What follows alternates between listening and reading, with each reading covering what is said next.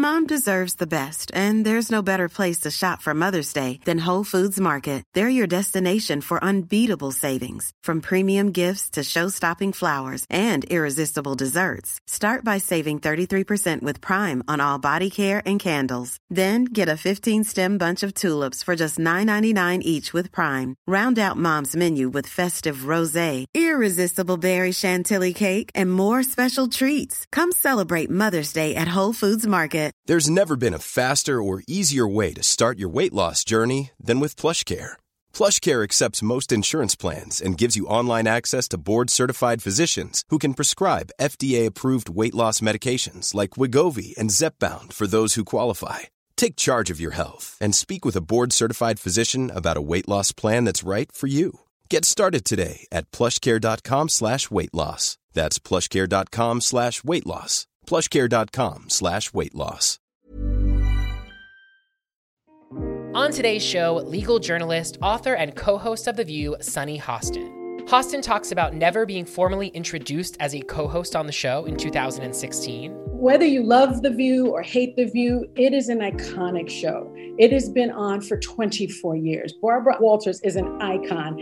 And I worked hard to become a co-host of The View. You know, I grew up in poverty and I grew up, wanting to be Barbara Walters and watching this icon. And then I just kind of got slipped in and I didn't get the welcome our newest co-host, Sunny Hostin. That's a pretty big indignity. And when I asked to be announced, I was told it was too late and that everybody just knew I was a co-host. So, why did I need that? And it wasn't so much a need, it was that I deserved it. Calling out The View's parent company after an internal investigation uncovered racist comments made about her by a former network executive. So I wrote the foreword, fully expecting actually to be fired. And the strangest thing happened. I got a call from the president of Disney. And he said, I read your book. And I was like waiting for and you can't come back. And he just said, I am sorry. And this type of thing shouldn't happen. And you are a valued member of our family and you are a star. And we are going to recalibrate our relationship with you. And we are going to make you a voice within this company for diversity and inclusion and equity. And since then, I have been given a position of power within the company. And it's been kind of remarkable. So it was worth it. Being a vocal ally to the LGBTQ plus community. Maybe it's because I grew up in the Bronx or grew up with such an open-minded family. I was just so horrified when I learned how pervasive this discrimination was. And it almost seemed to me like it was okay to discriminate against this community. And, I've been a lifelong Catholic. And when I learned that type of discrimination was pervasive within my own faith, honestly, it caused me to leave the church for quite a while. And she sounds off on her least favorite guest on The View. Hint, it's not Donald Trump Jr., but we get into that too. She is the guest that I disliked the most, actually. And we've had a lot of them. Yes, that I haven't enjoyed, but I enjoyed her the least.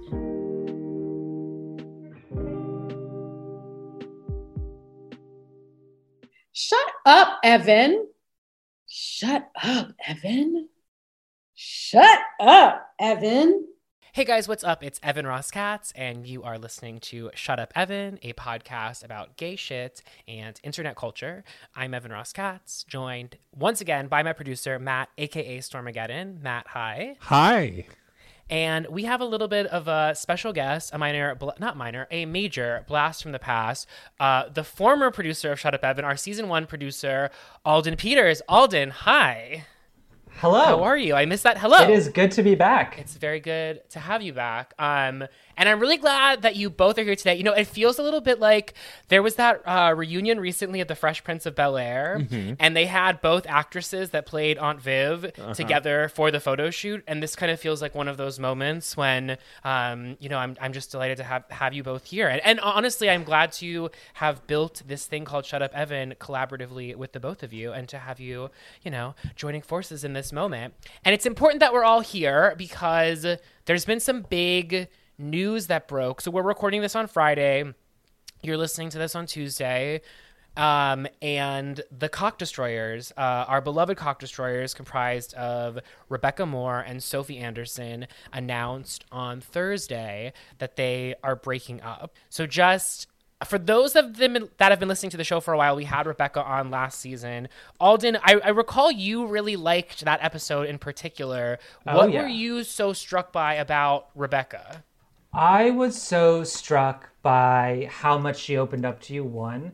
And I think that especially when we think about folks that are in adult entertainment, I think we can really easily caricaturize them into something. And to hear this like fully fledged human being on the podcast talking about herself and her business and was really, really awesome.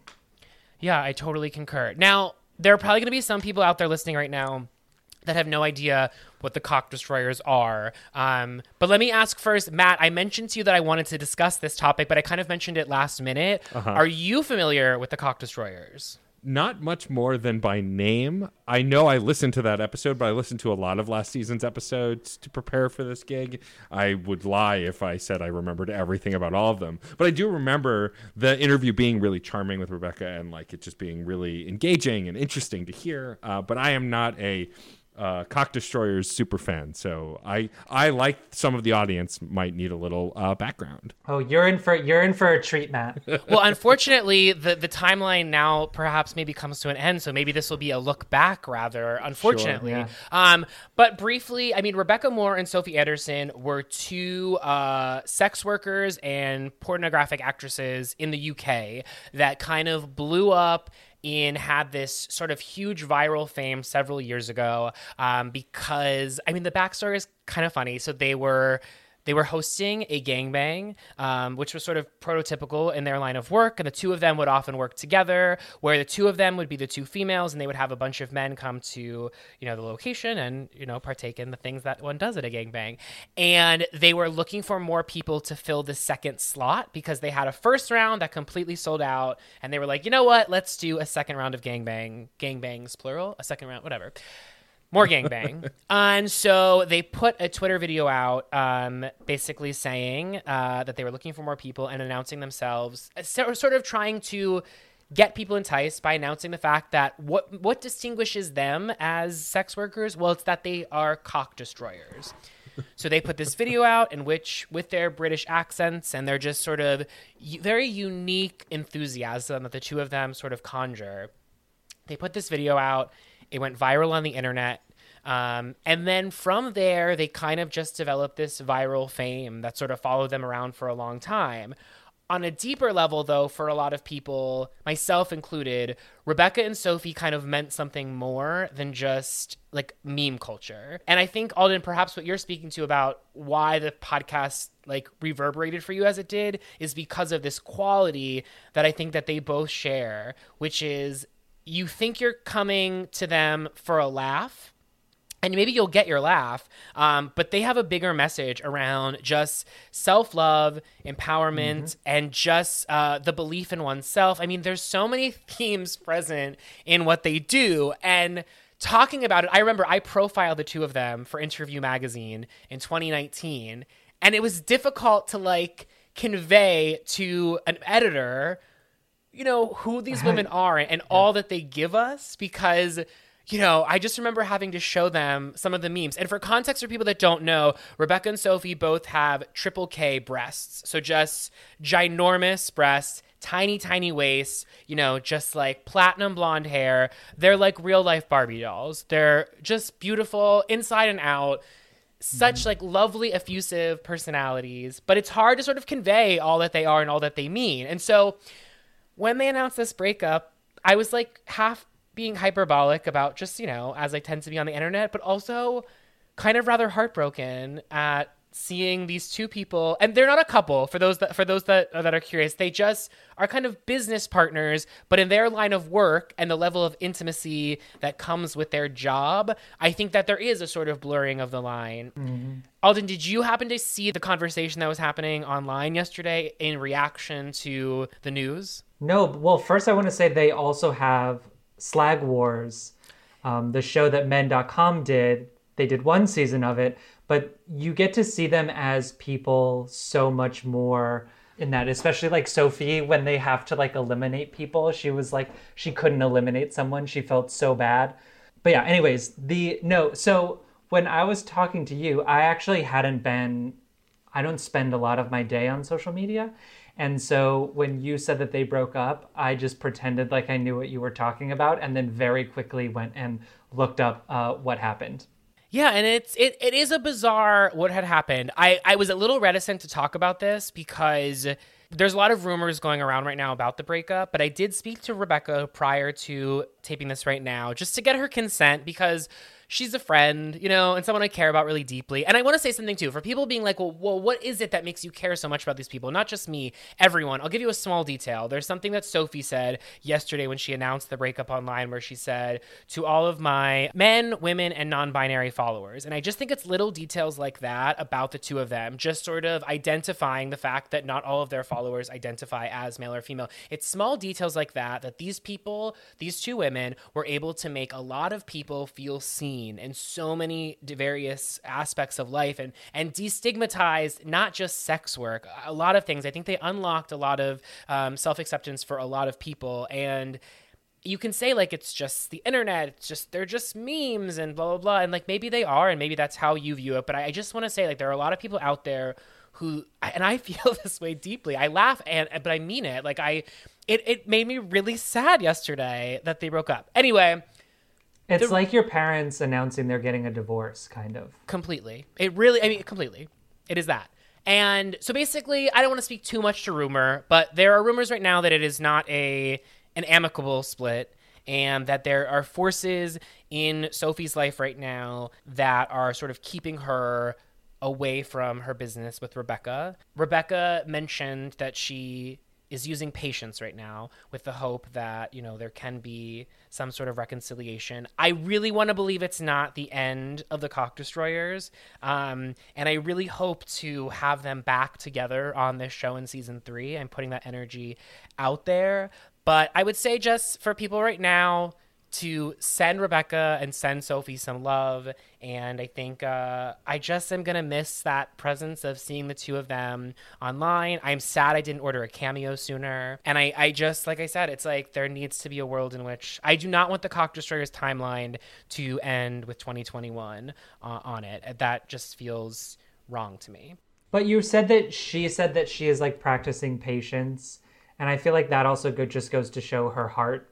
But that's also a potentially good sign, right? That doesn't sound as final as it could be, for sure. Absolutely. And my sense was definitely, again, sense. I don't want to say fact or whatnot, but my sense was that the hope is that I think sometimes people come into people's lives and they can control them in a way, and hopefully we all in our lives, we all have the autonomy to make our own choices and do not feel like we are at the whim of others, new figures in our life who come forward and perhaps stir us in directions that we maybe ourselves do not want to go. So we wish them the best. But from the Cock Destroyers, onward and upward. Alden, when you left at the end of season 1, I was very sad to see you go, but you had important work that you were endeavoring onto, and now it's like, it's funny, what is this? Like, the end of season 1 was,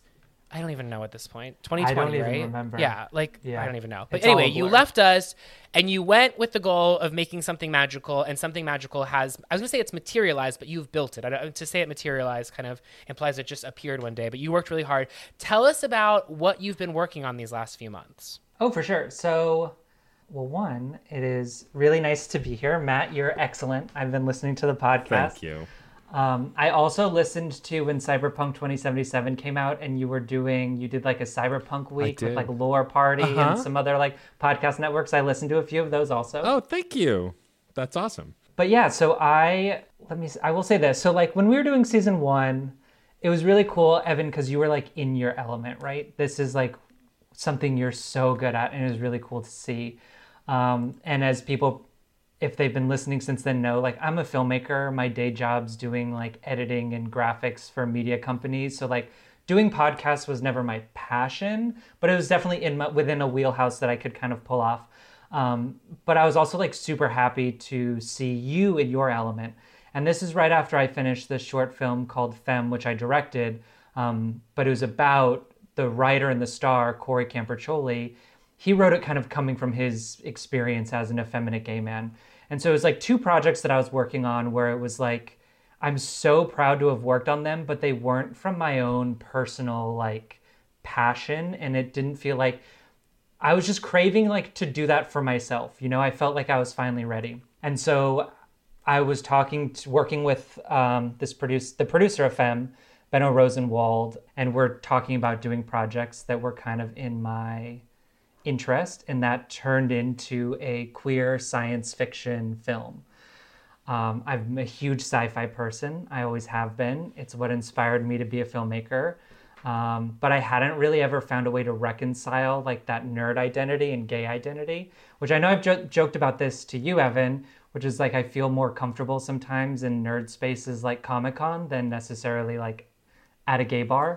And I feel like in the genre, there's just like not queer people put front and center that often. For sure. Especially not in films, right? I know in like a lot of other kind of media for sure, but not in like film stuff. So that's what I wrote.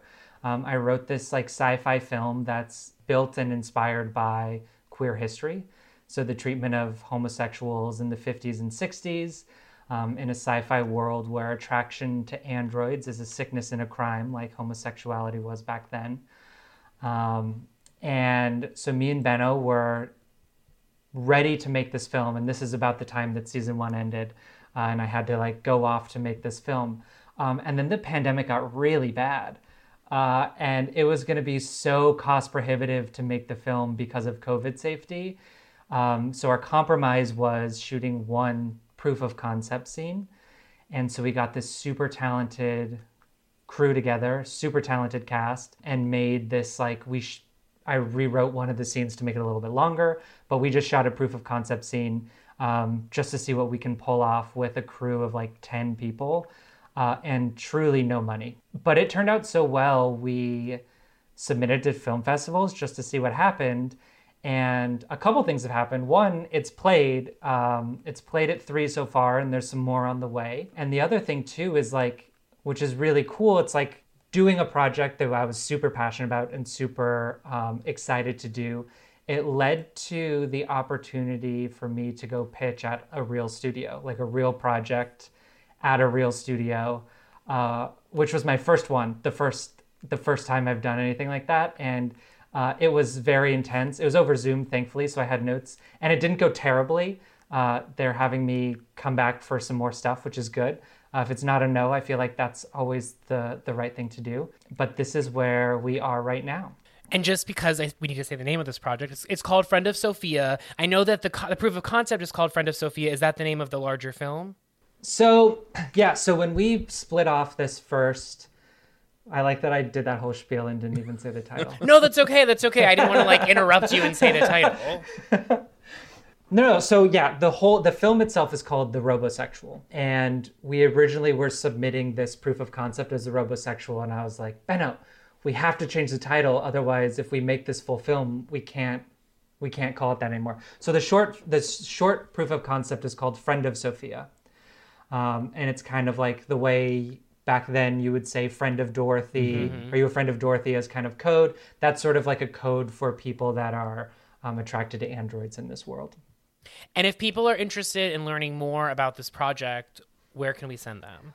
Oh, I have news for them if they're interested, is that we still really want to make this full piece, and doing just this little proof of concept, it's about 6 minutes, showed that what I was thinking all along is that like the sci-fi genre is an excellent way to tell queer stories, and that, you know, using genre shorthand is a really good way to also get like genre fans to understand the queer experience.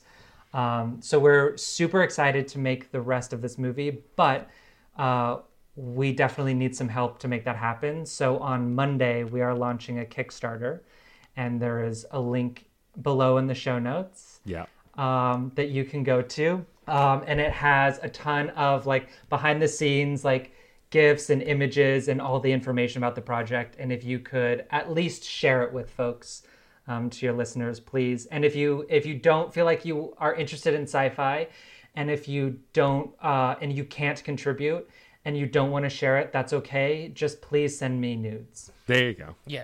A good compromise. We made that clear in season 1, but let's just say we're making it clear that is a continued pursuit. It's not just a one-time ask. I do want to just give you a little bit of a cosign real quick, though. For people that don't know, Alden and I used to work together at a company that shall not be named, and it was a pretty lackluster experience much of the time, but the few moments from that company that I am most proud of all have to do with Alden, and all have to do with Alden's vision. And I want to bring up like one specifically. It was the beginning of season 10 of RuPaul's Drag Race, and the entire cast was coming in, and we had never done something on that scale ever. And Alden, I don't know if you remember like those pre-production meetings where we were like, where we couldn't even get a conference room sometimes. Yeah. And there was this team led by Alden, and there are so many considerations when you are doing an interview we had 10 cast members plus me. So think of all the angles that are needed, and think about the lighting and the sound equipment. There's so many elements, and Alden not only pulled it off, he concepted it. We like created this awesome. It's on YouTube. You can watch this. I don't want to say the name of the company. Yeah. Search Evan Ross Katz Drag Race season 10 on YouTube. It's a 50-minute interview that is all Alden, and also all of those. Not only that was the round table, but at the same time, we were breaking them off individually into the studio because we had like 3 ancillary Facebook video, because that was all the rage back then, pieces of content too. So we had to corral the entire season 10 cast of drag queens in drag to do this whole thing. That was... And mind you, they're very new at that point because they were just beginning the whole Drag Race experience. So anyway, that was... I look back on that video and that experience so fondly. But also just all of my old YouTube videos that I used to do, those were all of them were Alden, and the reason that they looked so polished, and the reason why I probably have the career that I have today, is largely because of how good you made me look time and time again. And so thank you. I want to encourage everyone to check out this film, check out this Kickstarter, and support Alden Peters in all ways, because he's really making work that's important and that is adding nuance to the amount of LGBTQ plus content out there. It's great that we have, films like Love, Simon, but there are a lot of other stories to tell. And I think films like Tangerine, for instance, are really great examples of this, and films like the one you are making. Wait, but before I go, Evan, I actually need you for something. So I need you to explain this to me, because I feel like I blinked and I totally missed everything that happened with the because I feel like, okay, first of all, Tamisha Iman Tuesday happened on May the 4th. So I was very into all of the Star Wars stuff going on, and I feel like I blinked and I missed, and there were 20 live streams, and Candy Muse was there, and Eureka, and then Tamisha's site got hacked or something, and that was a moment where it was like, this is a time when I need Evan Ross Katz. So if you could please kind of explain all of that, because it's one of those moments where it's like, I need Evan to just explain this to me, so please. Yeah, it's times like this that you kind of realize the shortcomings of a website or a newspaper like the New York Times. It's like they're doing a lot of important work, but they forget stories like this. I didn't see anything in the Times about the cock destroyers, and it's kind of like, the media, there is the hole in the media right now, I can tell you about it briefly, only because, can I just say this? Okay, so like basically on, I think it was Saturday night, or this at this point it will be 2 Saturdays ago, Tamisha did this like 30-minute video that I think was uploaded onto Instagram. It might live elsewhere. I mean, please, mind you, anyone listening to this, I'm going to misstate some of the details of this story because it's such a winding road and I don't want to get too lost down it. But Tamisha Iman, who was a contestant on the 13th season of RuPaul's Drag Race, and also just a fan favorite, or really the kind of queen that walked in with a gravitas that made you know that she was one to watch. And she proved that in spades. So she did this video, and in the video, she announced the fact that she was kind of frustrated with some of the things that had been said about her runway looks, some of the critiques that had been made about her runway looks during the show. Specifically, she called out Monet Exchange, who is one of the winners of All Stars, the All Stars format of Drag Race, and also was a contestant on season 10 of the show. And so what Tamisha announced, one segment of this 30-minute video was that she said that on Tuesday, mind you, again, this came out on Saturday, on Tuesday, I am going to read you. She announced the fact that it was Saturday, and in 3 days' time, she was going to read Monet. And the reason why I think myself and so many people immediately clipped this out and just knew that something iconic was brewing was because it reminded me of, like, do you remember when we were younger, when the WWE was the WWF? Mm-hmm. And like Triple H or Kane, I mean, this is about going way back. Yeah, I was gonna say this is a little off the beaten path from my typical interests, but I was a child of the WWF. I mean, Same. Trish Stratus was my mother, and so I remember when they used to come down. It would be like Thursday SmackDown, and they would be like, "I will see you at WrestleMania this Sunday." Yeah, it was like, I can't deal with you now, but I will deal with you on Sunday. And consider this right now. This is an appetizer, and I'm letting you know that I am preparing the main course. And so Tamisha's line, perhaps by intention and perhaps by that magic thing that is just, how things get received, right? Sometimes it's like you hit record, and I remember like Jasmine Masters and I Oop. That was just a moment that was captured on camera and kind of became indelible in my hippocampus and many others. And this is one of those moments where the preparation for the read was presented. So then Tuesday rolls around. Are you still with me, Alden? Mm-hmm. You lost me a little bit at the wrestling, but I'm back. Okay. I'm wait. back on Tuesday. You weren't a child of wrestling because it wasn't not science fiction enough. Yeah, I don't know. For some reason, you would think a bunch of like shiny, muscular men in short shorts would definitely draw my attention, but for some reason it just didn't. Okay, I thought maybe this was going to be like another one of our intersection points, but okay. Okay, so she announces that she's going to read Tuesday. Tuesday comes along, 8:05 p.m. Eastern Standard Time is when this is announced, and it's going to be on the Tamisha Iman network, because Tamisha Iman has a network, because of course she has a network, right? This network exists on YouTube, but hey, it's a network. So I am like ready. I had Real Housewives of New York premiere at 9 p.m. I was like, I have 55 minutes to let this unravel. I sign on at 8 o'clock thinking I'm early to the show, but no, I'm late because Tamisha has started the live early. I heard it started like around 7:45 when it was all said and done. And basically the live was quite rambling. Tamisha was not in drag, though she said that she had intended to be, but there were reasons why she wasn't. She might have gone on to explain this, and I missed it, but I did not catch that. Not trying to put out misinformation, but she basically said that due to technical difficulties and things, the read would be pushed back to Wednesday, and it would be behind a $25 paywall that was a part of the Tamisha Iman network. Both of you, by the way, just because people can't see right now, both Matt and Alden bowed their heads at that news. In defeat. So that is kind of where things netted out. The last I heard was that... Okay, because I'd heard about some paywall thing, but she didn't even do a read on that Tuesday.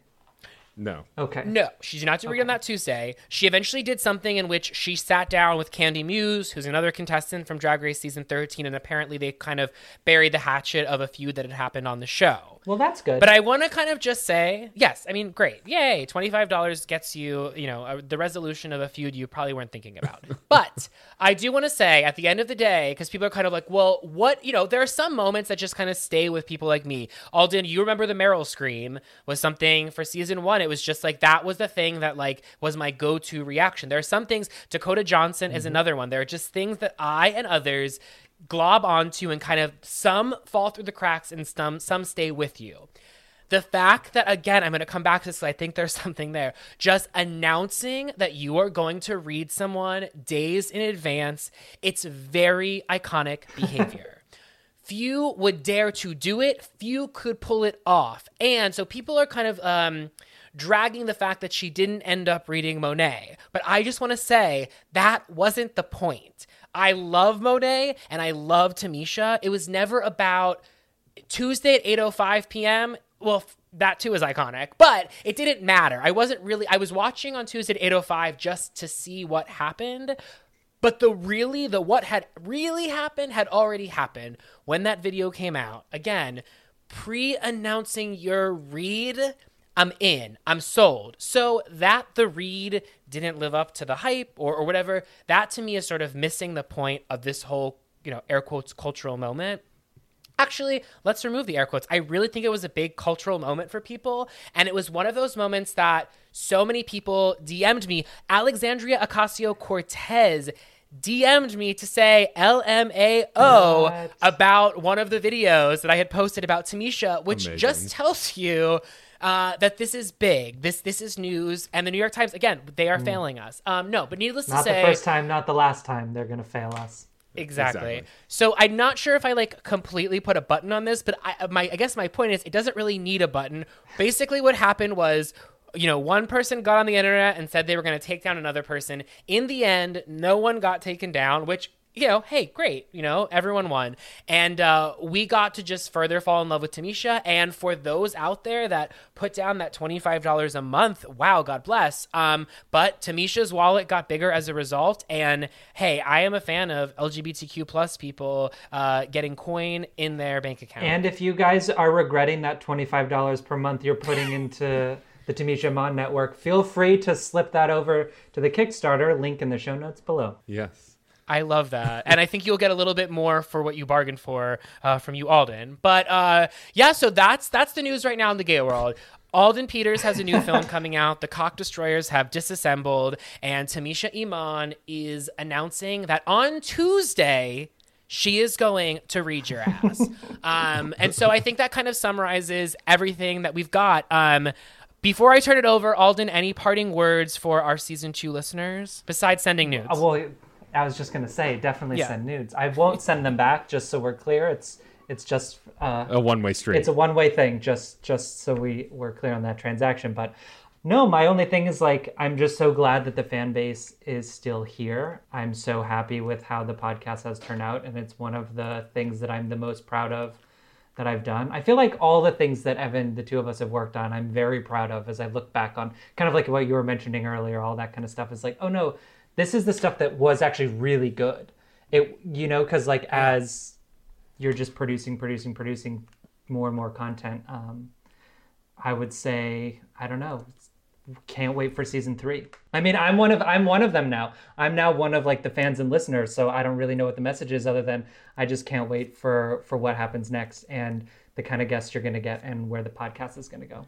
Can we put to bed any rumors that you left the show after season 1 because you and I were feuding? No.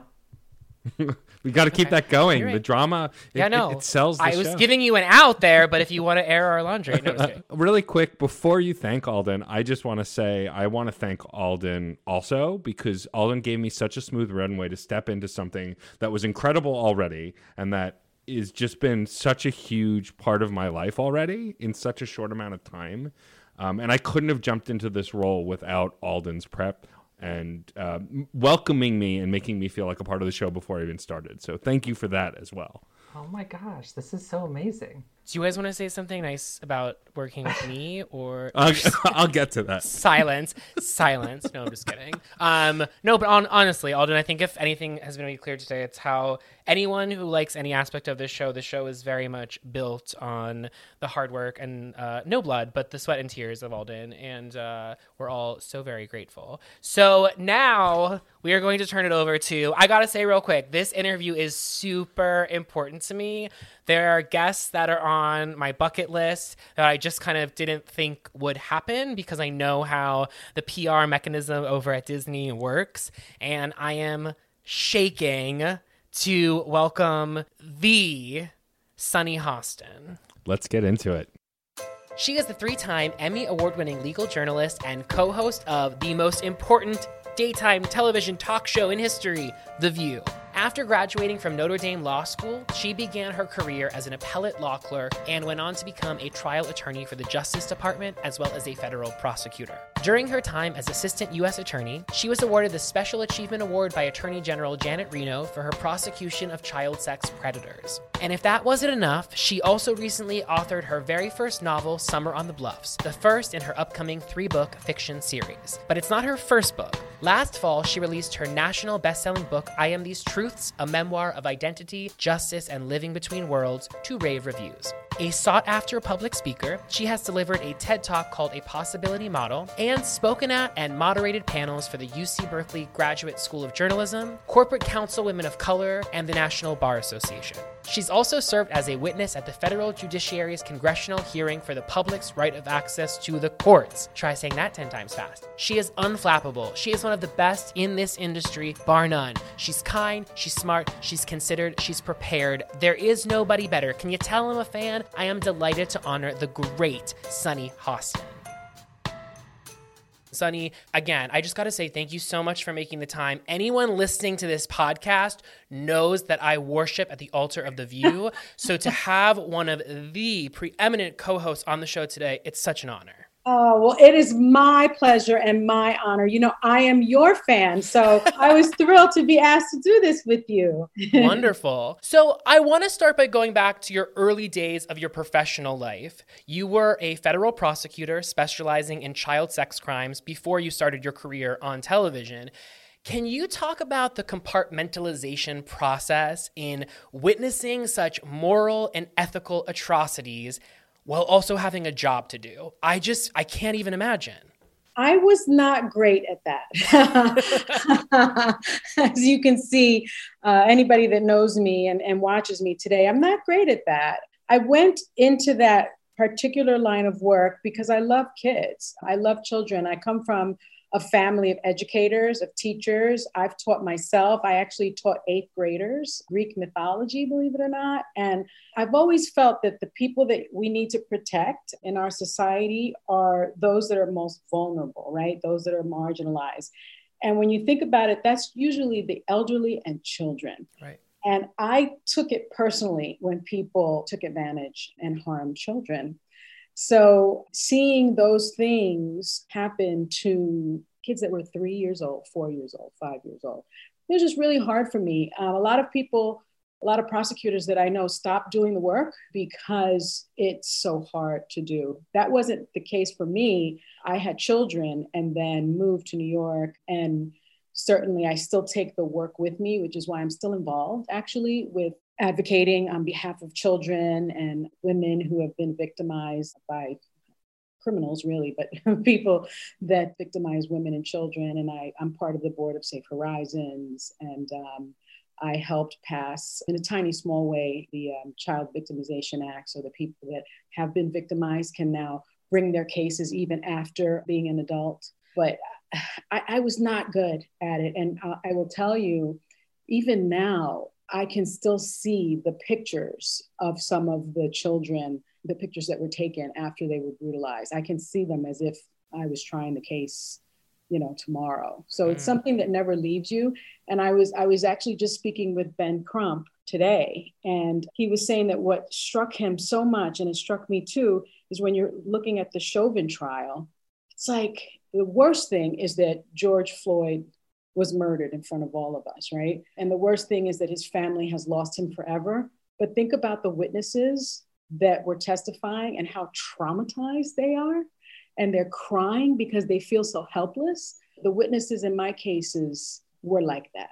And I think when you prosecute those cases, as I did, you bring that trauma, you carry it with you. And I still carry a little bit of that, if I'm being honest. Yeah, no, by all means. I think one of the great things about your position on The View is you're able to bring a lot of that legal know-how as well as that empathy onto the show, especially when discussing difficult topics involving the law. Speaking of The View, you started your tenure on The View as a guest host and then were promoted to co-host in August 2016, which was a blessed day, I can tell you that much. I believe you are the only co-host in history to not be formally announced as such on the show. Yes. That had to have bothered you. It bothered me. I know there were some other indignities that you felt early on. I'm just wondering how that made you feel in your early days on the show. It still bothers me. It is true. I think there are many communities that suffer these microaggressions. That's what we call them today. I call them indignities.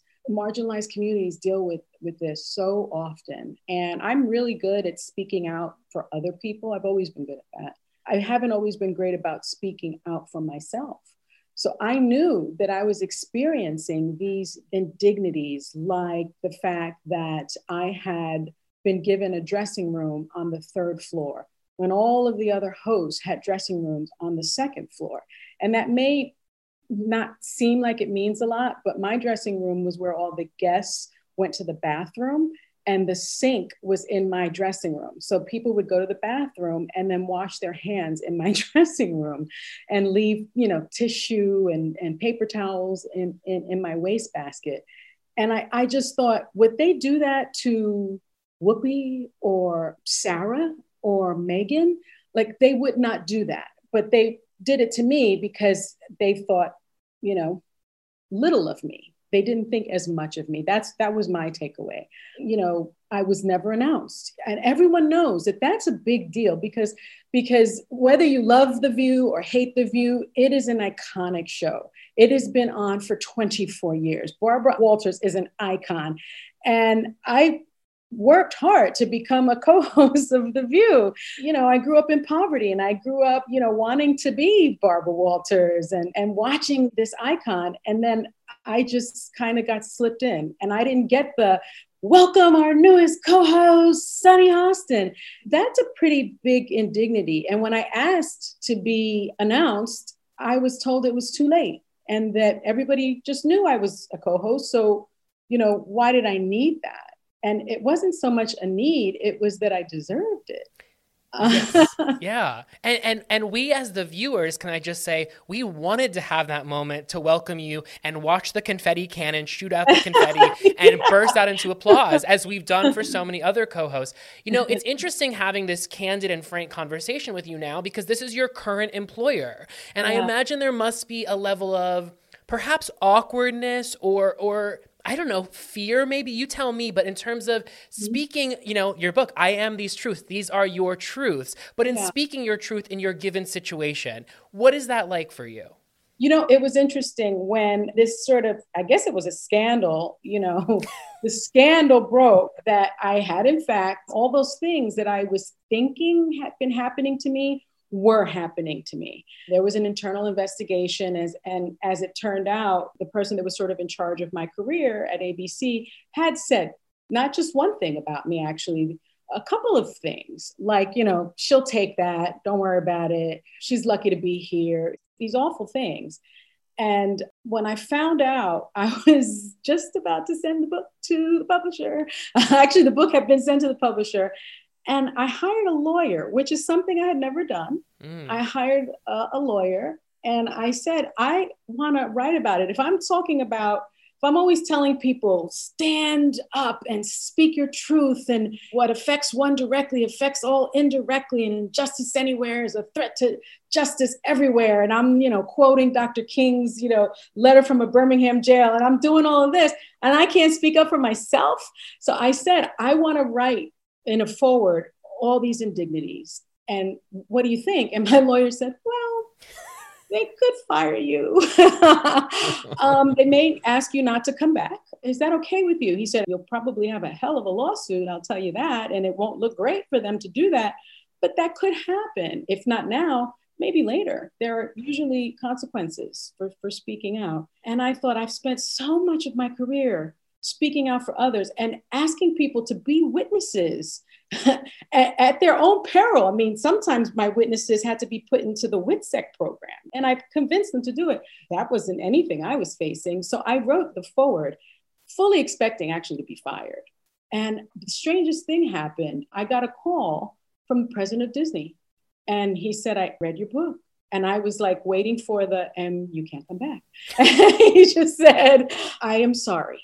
And this type of thing shouldn't happen. And you are a valued member of our family, and you are a star. And we are going to recalibrate our relationship with you, and we are going to make you a voice within this company for diversity and inclusion and equity.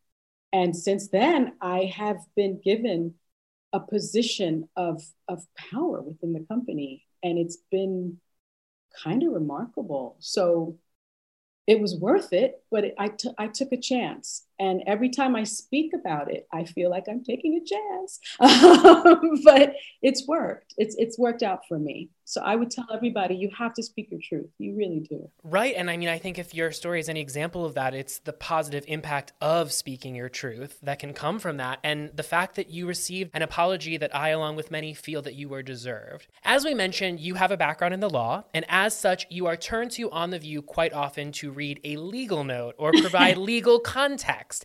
Is it ever difficult having to modulate between having an opinion on something versus playing the role of fact checker? Yes. And, that's the thing these days about journalism. I think that it's always been just the facts, ma'am, when it comes to journalism. And I think that's smart because people need to trust you.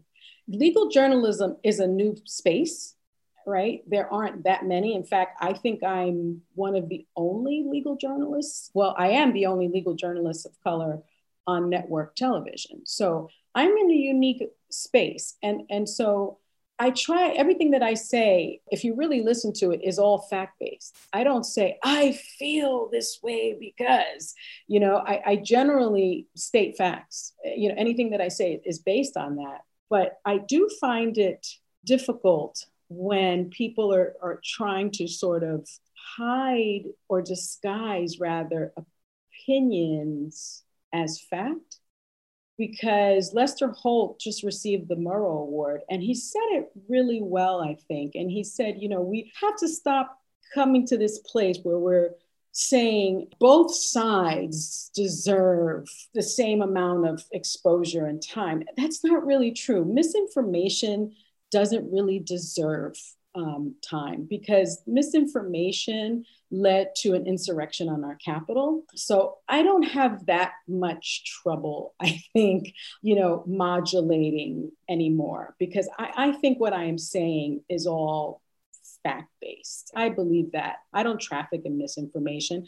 And I also think that before, people used to say, well, you can't talk about race, or you can't talk about issues within the LGBTQ community, and you can't talk about things within marginalized communities if you are from those communities.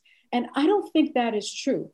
I think that being from a marginalized community is my superpower, right? I think that gives me that special perspective that other people don't have. And so if I'm giving you the facts based on my experience, that makes what I am saying, I think, more trustworthy.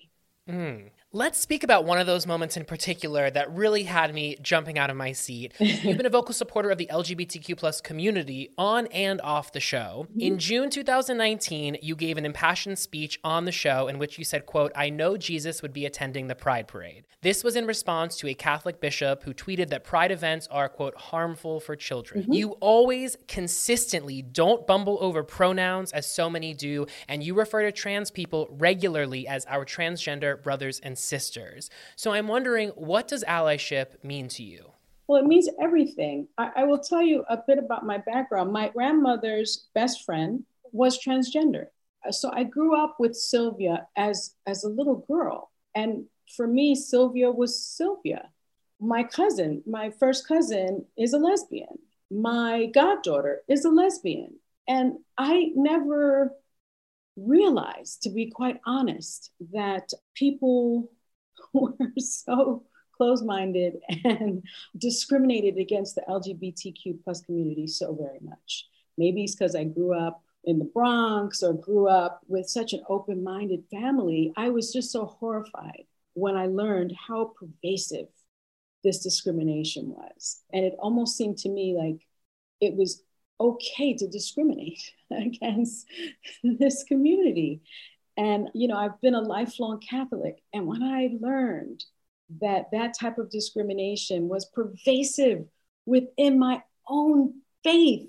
Honestly, it caused me to leave the church for quite a while. And it was only after befriending Father Edward Beck, who was a contributor on CNN, and speaking to some others, that I went back with the thought, I'm going to go back, but I'm going to be very open about my disgust with the Catholic Church on that issue. And I think it's my duty to do that. And so, you know, my children, one of my son's best friends just transitioned because I raised my children in the way I was raised. And so I felt very strongly about making that statement that Jesus would go to a pride parade. I think Jesus would be like the Grand Marshal. I just really believe that. I truly believe that. And I got a lot of flack actually from the Catholic Church for that. And that still disgusts me, unfortunately. And it disgusts me that, or I should say, I'm displeased that Pope Francis didn't go far enough in terms of gay marriage. You know, we have a really long way to go with the Catholic Church, unfortunately. Mom deserves the best, and there's no better place to shop for Mother's Day than Whole Foods Market. They're your destination for unbeatable savings, from premium gifts to show-stopping flowers and irresistible desserts. Start by saving 33% with Prime on all body care and candles. Then get a 15-stem bunch of tulips for just $9.99 each with Prime. Round out Mom's menu with festive rosé, irresistible berry chantilly cake, and more special treats. Come celebrate Mother's Day at Whole Foods Market. Even when we're on a budget, we still deserve nice things. Quince is a place to scoop up stunning high-end goods for 50 to 80% less than similar brands. They have buttery soft cashmere sweaters starting at $50, luxurious Italian leather bags, and so much more. Plus, Quince only works with factories that use safe, ethical, and responsible manufacturing. Get the high-end goods you'll love without the high price tag with Quince. Go to quince.com/style for free shipping and 365-day returns. Yeah, we certainly do. But I think that was just such an incredible moment. And I know so many people were just it was so lovely to see somebody defending the LGBTQ plus community on a platform like The View. I didn't know it was going to be such a big deal, by the way. I was surprised. I mean, I got like thousands of letters and stuff at the show, like thousands. Now tell me this much. That is an example of an issue that I feel like those letters would have been divided, because I feel like there's a lot of people on my side of the aisle that are like, yes, Sunny, thank you so much for speaking out. And then obviously, as you mentioned, people on the side of the Catholic Church who feel they are in alignment with that bishop. How did you sort of calibrate the difference between people that were in agreement with you versus those in opposition? I will tell you, the majority of people were very supportive, which I was just surprised at the outpouring. Yeah. I was surprised that so many people reached out. And I was not surprised by the people saying that I was going to go to hell and my children were going to go to hell. And, you know, because the people with the keyboard courage, you know, on social media that are living in their parents' basements are, you know, they're always out there. You know, they would never say it to your face, but, you know, that's common. But what is uncommon was just the thousands of letters I got. That was pretty spectacular, actually. I have to imagine for a lot of people out there that having someone like you on television affirming the fact that what he says is not everyone's truth, it is not the truth for all. I think that means a lot for a lot of people, especially those that sort of use the bishop's words as sort of the reason why they will not accept LGBTQ plus people in their lives. Yeah, and it's not truth according to the Bible. It's not true. It's just not true. Anyone that knows scripture knows that's not true. Right. So you mentioned those keyboard warriors, and you know, you are very familiar by this point with the fact that The View just incites people in such a way. Good, bad, indifferent. No, excuse me, not indifferent. Good, bad, never indifferent. Yes. Does it frustrate you how harsh the media and social media alike can be on the ladies of The View? I think it frustrates some of my co-hosts much more than it frustrates me. Look, this is an iconic show, and we're the #1 talk show in the country, even when you take into consideration syndicated shows, right? Just across the board. And we talk about issues that you're not even supposed to talk about, like at your dinner table with your close friends and family. You know, we talk about race, we talk about sex, we talk about religion, we talk about politics, we talk about money. You're not supposed to talk about any of those things. So we don't talk fluff. And of course, people have strong feelings about it. So I knew going into it that there was going to be a shift in terms of how the show was going to be tackling these difficult issues. They hired me because of that, right? Because of that shift, right? So I welcome the discussion, because if we don't talk about these things, then we don't get anywhere. Right. I think it bothers some of the co-hosts more than it bothers me. I kind of welcome that kind of discussion. What about the ways in which social media can often take a clip from The View and repurpose it out of context? And because, some mornings I wake up and I log on to Twitter around noon and some clip is going around that I had watched a half an hour earlier and not thought anything of it, but then I sort of see it taken out and I'm like, oh, I see what the internet's going to do with this. Yeah. Is that ever frustrating? Sometimes I'm like, wow, cat fight. They hate each other. That's kind of surprising to me, just because we do get into it, but that's our job. And we're going to be on the show again tomorrow. So it's frustrating because we try to do the very best job that we can do. And we try to do it in such an elegant way most of the time. We don't always get it right, but most of the time. And what is especially frustrating is when these clips not only just travel on social media, that's fine, but when they are played in snippets on other shows, and then the viewers of those shows start taking it out of context and attacking us. That I do find frustrating. Yeah, I can always tell when someone that's sharing a View clip is a viewer of The View versus sort of someone that's popping in for a viral moment. It always shows. Yeah, that is frustrating. And I wish that these hosts on other shows were more responsible. Agreed.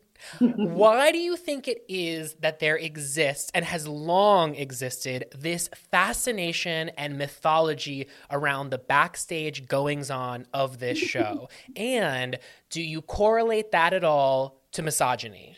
Yeah, I've had to think about that a lot lately, because as we've gained in prominence, I was shocked at the number of articles. They just kept on coming out. And so much of it just wasn't true.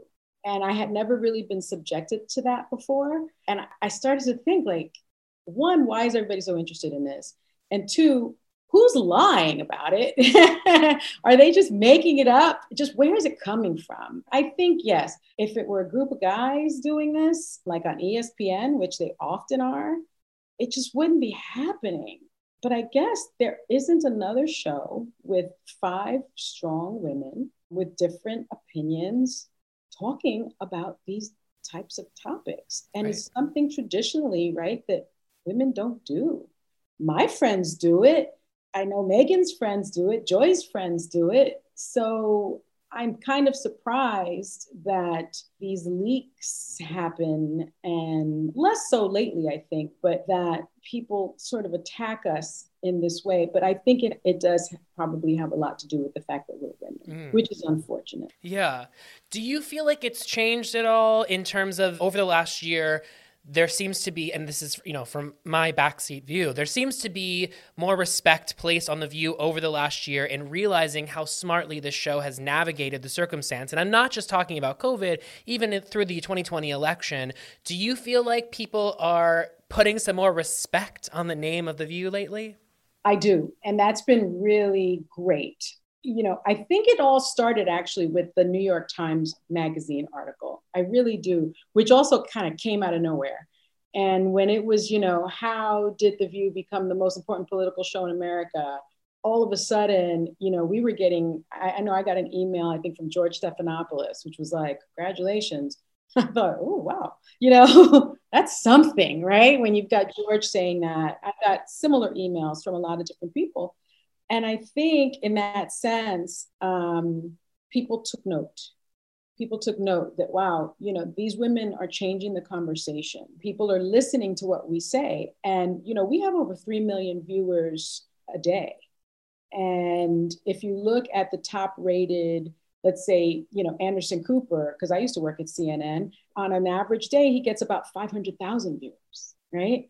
On a really good day, Anderson will get 1 million viewers. Yeah. We get 3 million viewers on like a regular day. And I think once people started looking at those numbers, they took note. Every single political candidate has to come on our show. Has to. They have to. And none of them get a pass. They're going to be asked not, what's your favorite color? They're not going to be asked that. They're going to be asked policy questions. And I think that is really wonderful for a woman show to be taken that seriously by the political elite. I'm reminded of Raphael Warnock coming on The View the morning after the Georgia special election. Yes. And I just was like, that's one of those moments where is he going to go? Everyone wants to talk to him right now. Of course he's going to go to The View. It's a no-brainer. Yeah. And, we actually get calls now. I'm running for office. Can I come on The View? And, during our Hot Topics meeting, we're asked, do you want to talk to this person? Do you want to talk to that person? And we're always like, bring them on. Yeah, we want to chat. We want to talk. We want to hear what they have to say. Absolutely. And I want to add one thing to this. This show is not only so highly rated, it's this highly rated nearly 25 years into its run. And I think not for nothing, television is a difficult business. You know this well. To have those kind of ratings is a difficulty unto itself. To maintain those ratings and to grow on those ratings, whole other territory. So, I mean, as you said, The View is iconic, plain and simple. Let me ask you about this. I've wanted to ask you about this for so long. Whenever you refer to the 44th president of the United States, you refer to him without batting a lash as the, quote, former disgraced, twice impeached president. The former, disgraced, twice impeached president. Former, twice impeached, disgraced president. Twice impeached, disgraced former president, former disgraced, twice impeached President Trump. And I've said it over and over again. Former, twice impeached, disgraced President Trump. Former, disgraced, twice impeached President Trump. How much is that you being shady, and how much is that you just calling it like you see it? I guess it's a little bit of both. I started adding one term. I started to just think like, I remember the disrespect that former President Obama got after his 2 terms. And it was Mr. Obama. And even during his presidency, Mr. Obama. And I thought, this man left in total disgrace. And you have people calling him Mr. President. And I was thinking, no, let's call it what he is. He is the former disgraced, twice impeached, 1-term president. And if he would like to take on that moniker, then I am happy to call him that. But just Mr. President or President Trump or former president, that doesn't really cut it. I think we call him what he is. And I'm happy to call him that. But just President Trump doesn't have the ring of truth to it. I agree. And I love the way that you execute it because it's always just so smooth. If you catch it, you catch it. If you miss it, you miss it. But let me tell you, I catch it every single time. I want to turn now. I have a question from a longtime fan of yours that they submitted a voice memo. Hi, Sunny. It's Kevin from the Deja the View podcast. We are such big fans of yours, and we think The View is so lucky to have you. And so I wanted to ask you a question about The View, and it's about the show's 5,000th episode, where you interviewed none other than Don Jr. and Kimberly the Best Is Yet to Come Guilfoyle. And I was reading that on that day that there were some Trump supporters in the studio audience that were actually heckling the co-host a little bit in the commercial breaks. And so I was wondering if you could talk a little bit about what the vibe was like in the studio that day, and how do you prepare in those situations where you know that an interview has the potential to get a little bit more contentious than usual? Thanks for taking my question, and love and appreciate everything that you do. I I love Deja the View. I think they are terrific. And all the hosts do listen to the podcast. It's so much fun. You know, that day was pretty remarkable in that, you know, the audience was like electric. And I don't look out into the audience typically before showtime. I'm upstairs, I'm socializing, you know, I'm getting hair and makeup done. And so I saw them as I walked out. And there was sort of like a sea of like red hats, Make America Great Again hats. And you typically don't see that in New York. And so there were certainly a lot of plants in the audience, which is kind of unusual because you have to get tickets to the show, and guests do sometimes get to bring some people, but they were pretty prominent and very rowdy. And so, yeah, we were heckled, which is, you know, par for the course. The way I prepare is that, you know, Barbara Walters told me, because she auditioned me personally, and she told me that when you have a guest, never to forget that when you have a guest on your show, that it's like having someone come to your home and seated at your dinner table. And I took that to heart because I really do feel that way. It's not an easy show to do. You're in front of 3 million people, and in the audience, you're in front of 180. And while we do it every day, it's hard. And I will tell you that, you know, I used to work with Kimberly Guilfoyle at Fox News, and we never had an issue with each other. She's half Puerto Rican, as am I. We've spoken Spanish to each other. We had you know, she's a former prosecutor, as am I. We had a lot in common. She was not exhibiting the types of behavior that you see now. I even went to her first husband, Eric Valenci's, the opening of one of his stores. Wow. Some furniture store years ago. So we kind of go way back. And we had a good relationship. And I had never met Donald Trump Jr. before.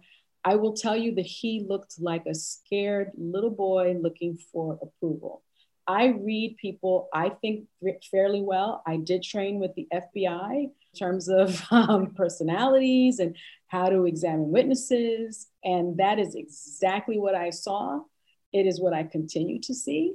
I felt sorry for him. So I implemented sort of the Barbara Walters guest rule.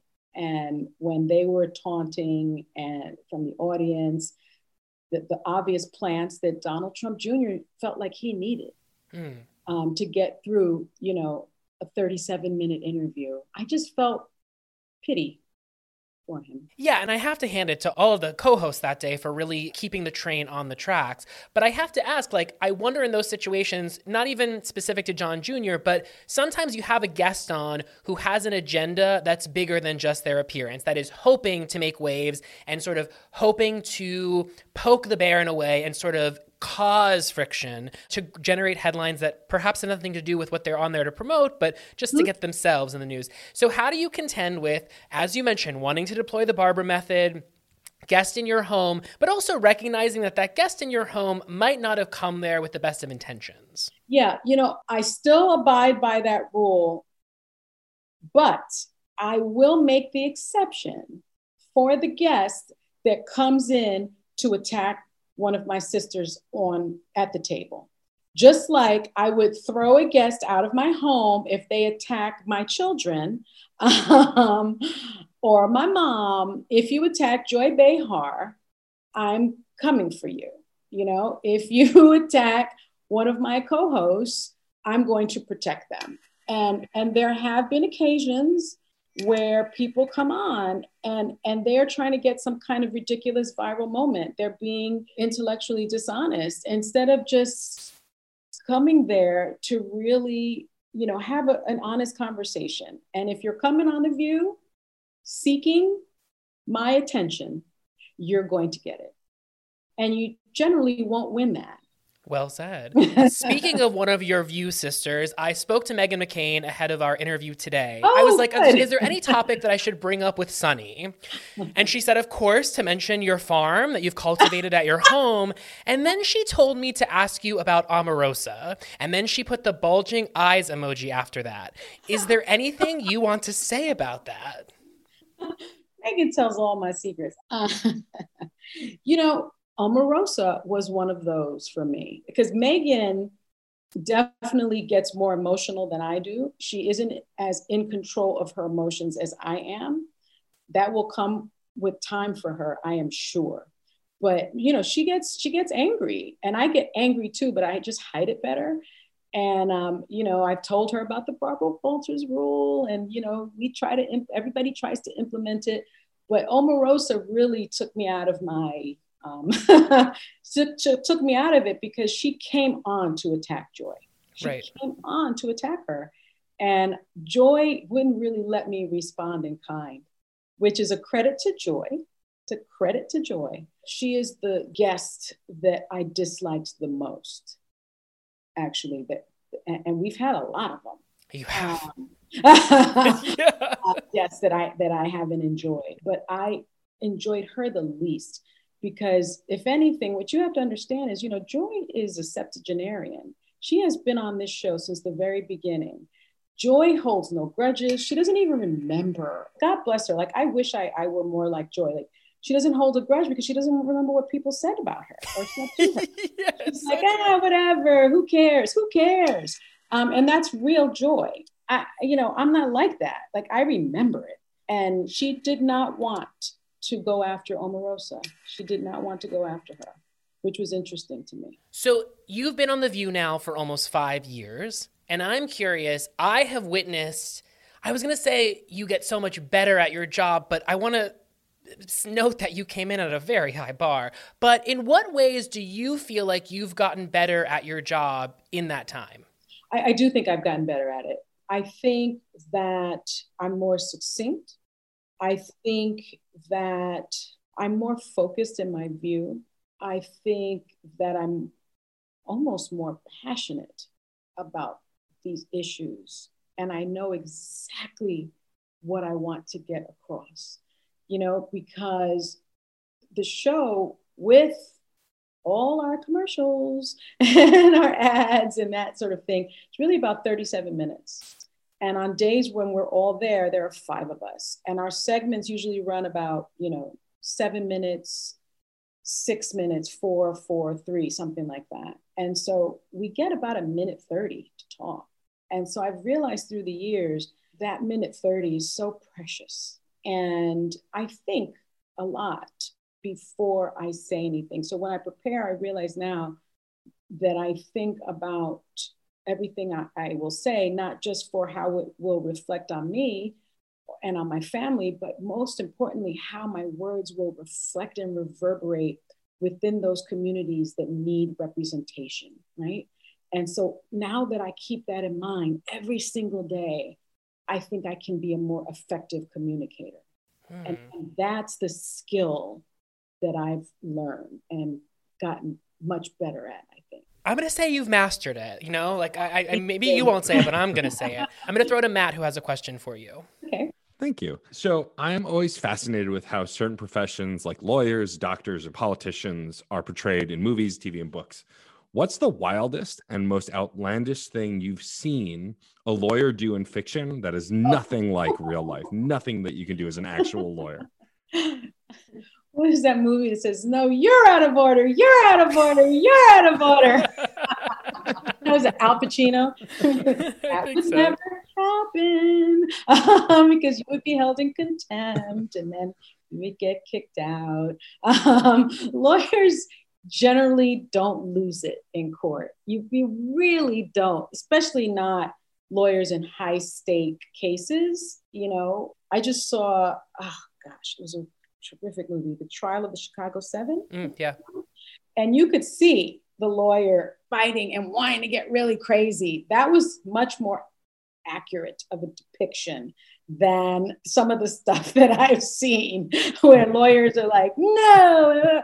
It just doesn't happen like that because, I'm a criminal lawyer. So in criminal cases, you're fighting for the life of either your client or the lives of victims. You're fighting for justice. The last thing you want to do is to be the story. The last thing you want to do is to make this error and somehow just screw it up for someone else. It's such a high bar and you have such a duty to perfection, really. which is why people tell me, like, how do you keep it so classy? How do you keep it so elegant? How do you keep your mind about you on The View when everything is going crazy? Well, because that's my training. You know, you have to keep it like that. If not, it all goes to crap. Like you just have to keep it even. Totally. Speaking of elegance, I do want to mention the Christopher John Rogers floral, the yellow floral look you wore on the show recently was absolutely divine. And Christopher has a big hello to you. He's so excited to have you on here. He was our very first guest on the podcast. Really? I have 2 more things that I just got of his that I'm going to wear. I think he is spectacular. The best. And I really appreciate you shouting out his name on The View. I think that speaks volumes about the ways in which you pay it forward and make sure that you're spotlighting people like him. Well, I think it's really, really important. It's something that I've been working with Fran Taylor on. She's our stylist. And I told her, I said, I want to start highlighting Black designers. I was like, can you start pulling for me Black designers? Because we got 3 million people watching us. And people are always asking, like, what are you wearing? And she was like, yeah, who do you want? And I was like, I've been seeing this work by Sergio Hudson, Christopher Johns. So I started just like pulling some stuff. And she's like, okay, I'll do it. And lo and behold, people are like, who are you wearing? And I'm like, oh, I am wearing this. And it's been really, really wonderful to be able to, in some small way, just get them the credit that they deserve, right? Totally. Yeah. Yeah. He's amazing. You look great. And Wendy Williams also has been totally upping her style game lately. Have to. Totally. So let's talk about your books, plural, because there is more than one. Let's focus on your first book. It has a big theme of having to navigate different worlds and different identities in your pursuits, both personal and professional. You touch on alcoholism, drug abuse, and violence that you witnessed in your childhood. I imagine it has to be difficult putting these experiences on paper, knowing you'd be sharing them with the world. But I'm curious to know more about what it was like for you on a personal level, having to revisit and crystallize some of these moments that may have long been tucked away, and for good reason, maybe. Yeah, it was so much harder, Evan, than I thought it would be. I have been asked to write this book for a bit, and I was like, I'm not going to write a book, because I actually thought that there were more failures than successes in the book. And who wants to hear again about like poverty and drug abuse and addiction, especially in, the Black and brown community. And I was like, I'm not going to do it. And then Justice Sotomayor, I was helping her with her book tour, her children's book tour. And she was like, Mijita, when are you going to write your book? And I was like, I'm not going to do it, Justice. There's so much failure in it and sadness. And she was like, no, that's why you have to write it, because people, it'll be aspirational. People will see themselves in it, through the struggle, you've accomplished things. And she was talking about how when she wrote her book, and I was like, yeah, but you're like a justice of the Supreme Court. I'm like a talk show host. And she was like, no. You have to understand, it's about accomplishing dreams. And so I started writing it. It kind of poured out of me. I dictated it. And then I had this wonderful writer, Sharice Jones, take my dictation and put it on paper, which, I wrote it in probably 3 weeks, something like that. It was kind of just poured out of me. What was really painful was doing the audiobook, because I had to actually say the words. And when my mother read it, she didn't speak to me for a week. She said I did not portray her well, which is not true. But she said, your father came out smelling like a rose, and I didn't, which is not true. So people were all up in their feelings about it. But for me, the hardest chapter to do the audiobook for was the motherhood chapter. That was a very painful chapter, actually, a painful period in my life. And I had tucked it away, only because, I've got these kids and they're great now and they're doing well. And you kind of forget that part of the journey that was, that kind of threw me into a depression. So it was much harder to do than I thought. And I will never again write about, I don't know that there will be an I Am These Truths Part 2, but I'm glad that I did write it, because the reception has been absolutely incredible. And I'm so glad that this book will exist in perpetuity. And I cannot encourage people to read it enough and learn about your incredible journey to getting where you are today. Why was it so important for you that the book be printed in English and in Spanish? Well, that was Justice Sotomayor too. Spanish is my first language. And I actually even took diction courses coming out of college because I had this sort of Puerto Rican lilt, not Rosie Perez lilt, but not unlike that, right?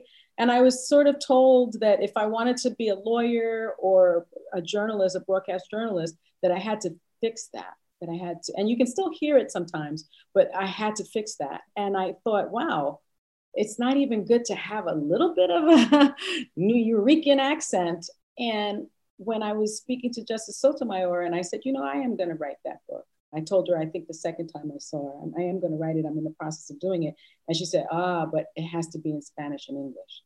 And I was like, it does. It has to be in Spanish and English, Justice. and she said, yeah. She said, every book that she does, it's in Spanish and English. And that is because there'll be the little girl or little boy that has English as a second language and they're struggling, which, by the way, it is a struggle to learn another language. And they'll read your book and they'll read it in their native language and realize that you overcame that as well. And that it's a wonderful thing to speak more than one language. In fact, in this country, we're really one of the only countries in the world that, take pride in the fact that we can only communicate in one language. Most people speak more than one tongue, but we don't applaud that in the United States. We sort of look down on it. And so I had this sort of epiphany brought on by the Justice. Harper one was incredible when I said, would it be okay if we did it in Spanish and English? And they said, por supuesto. So there you have it. Talk to me about the itch scratched by penning Summer on the Bluffs. I have to say, I set aside a week to read this, finished it in a weekend. Oh, yes! It's just very hard to put down, and I guess that's the best thing in a book, right? Like, I was just soaking it up. And this is a totally different skill set than that of a federal prosecutor, a talk show host, or even a memoirist. And yet, you not only did it, you excelled at it. Thank you. Talk to me about, what compelled you to want to write this book? Well, I will tell you, I had so much more fun writing this. I had so much more fun, no crying, nothing like that. I traveled a lot before the pandemic. I traveled for work. I gave speeches all around the country. I traveled internationally with my family. My husband's family, large part, still lives in Spain. So we would visit his aunts there. And I go into the little bookshops because I read all the time. I never found a light beach read that I could read before going on vacation that I wanted to read. It was either very dark, like film noir, which I like those too, like Little Fire Everywhere or, Gone Girl or that sort of thing. But nothing that was African-American women centered or maybe older women, older and multi-generational, nothing like that. Gossipy, a little something. I didn't see anything like that. And I thought, Toni Morrison said, if there's a book that you want to read, but it hasn't been written yet, then you must write it. And I was like, I should write it. I have to write this book because if I'm looking for this book, other people are looking for the book too. Absolutely. And I love historical fiction. I started thinking, okay, well, there's got to be a way to talk about the 3 areas in the United States that Black folks were allowed to summer. And those 3 areas actually are Sag Harbor in the Hamptons and Oak Bluffs in Martha's Vineyard, and also High Point in Maryland. And so I did some research and then I just put a pitch together, just a couple of pages. And I went into HarperCollins and they were like, we love it, 3-book series. And then I had to start writing. But that was another one that just kind of poured out of me because those are the places that I go to vacation with my friends. And I actually love every single character in the book. I'm so happy, Evan, that you loved it too, because my husband listened to the Audible. He only listens to books. My father read the book in a weekend. So men have really responded to this book. And I didn't think they would. So I'm so excited about it. Well, there's a depth to the characters and the journey, but also I have to say I was so excited finishing this knowing that there was more to come, because there's something great about just knowing that this is part of a trilogy. Now, in addition to there being more books, this book feels like it's very ripe for a television adaptation.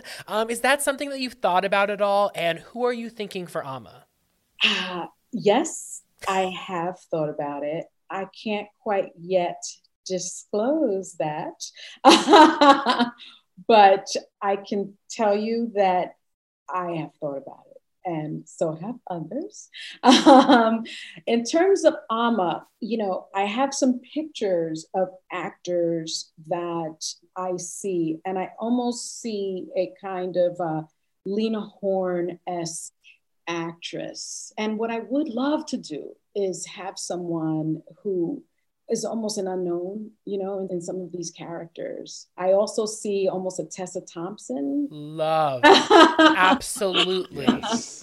a Tessa Thompson type. There are a lot of, I have sort of a tear sheets. I see an actor and I'm like, you're going to manifest it. Yeah. Like, no, I love Billy. that. And then I rip it out and I'm like, oh my God, that's Amma, and I rip it out. So I'm actually looking really forward to seeing this on the screen. Well, I am as well. A couple last questions before I let you go. I reread both of your books in preparation for today, and I know you read the books of the guests on The View.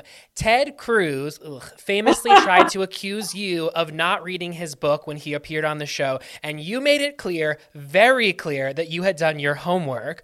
Why is it important for you to dedicate the time despite the fact that you don't necessarily need to? Well, I think that and thank you, Evan, for reading and rereading. I guess I'm forever the A student. I aspire to be excellent. I think the other thing is it's almost insulting to a guest who has taken the time to work and to put in the work in a movie or a play or a book, and you're interviewing them for their project, but you haven't read it. Right. I don't think the interview can be as robust. I don't think it can be as informative if you haven't done your work, if you haven't done the work. But I think that the job of a talk show host is to be very well prepared when you're interviewing a subject.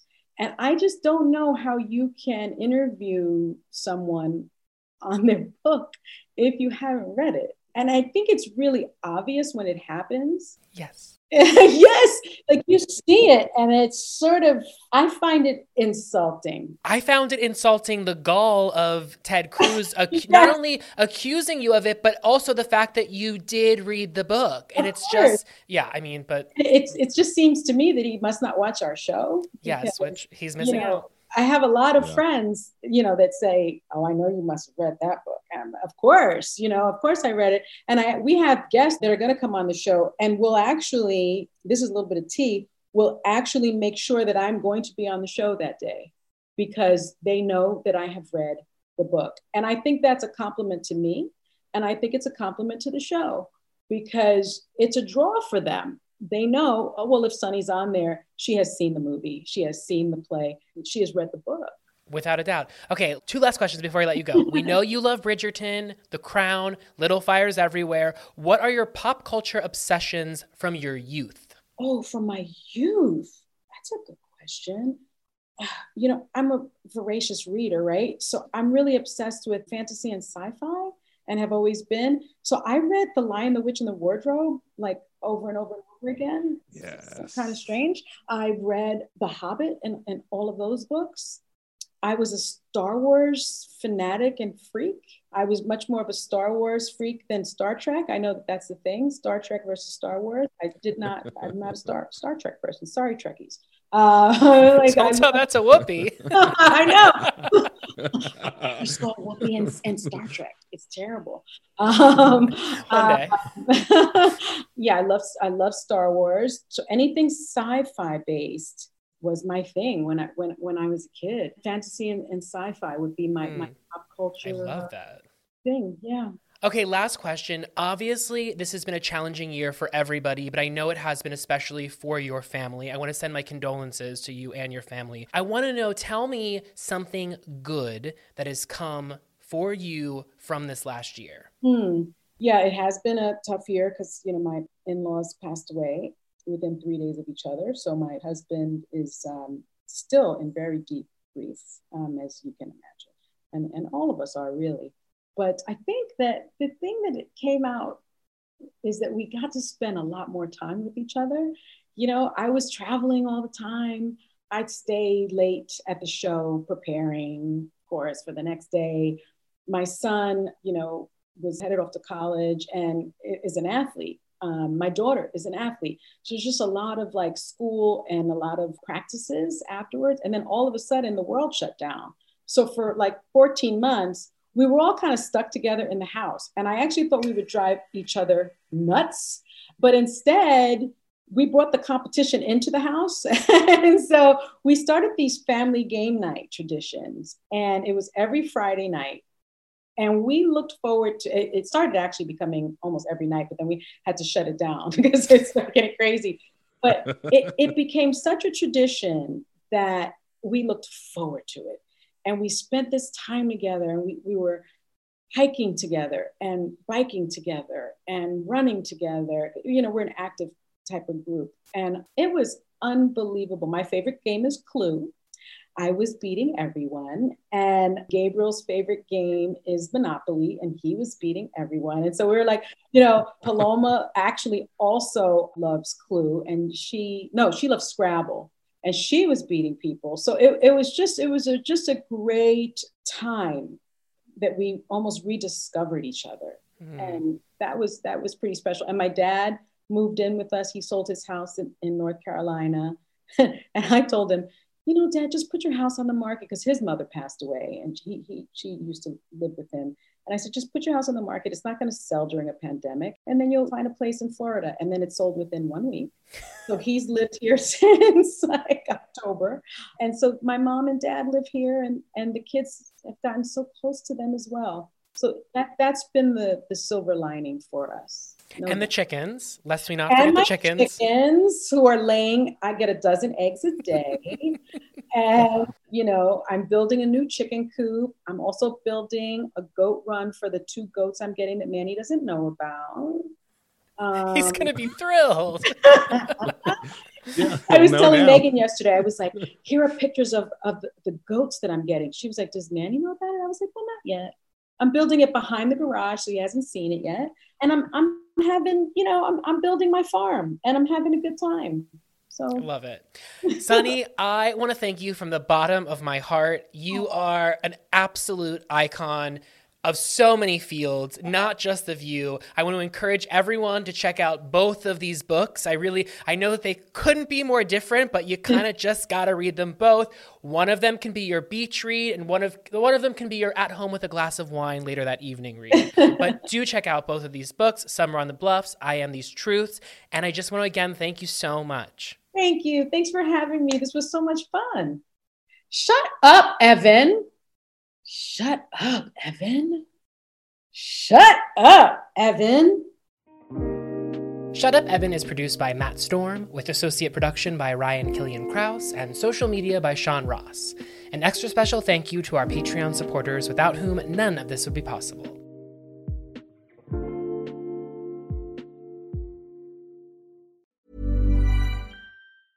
Even when we're on a budget, we still deserve nice things.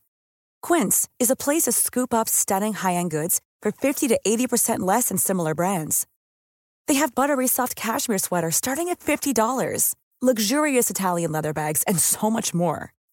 Plus, Quince only works with factories that use safe, ethical, and responsible manufacturing. Get the high-end goods you'll love without the high price tag with Quince. Go to quince.com/style for free shipping and 365-day returns. Imagine the softest sheets you've ever felt. Now imagine them getting even softer over time. That's what you'll feel with Boll & Branch's organic cotton sheets. In a recent customer survey, 96% replied that Boll & Branch sheets get softer with every wash. Start getting your best night's sleep in these sheets that get softer and softer for years to come. Try their sheets with a 30-night guarantee. Plus, get 15% off your first order at bollandbranch.com. Code BUTTERY. Exclusions apply. See site for details.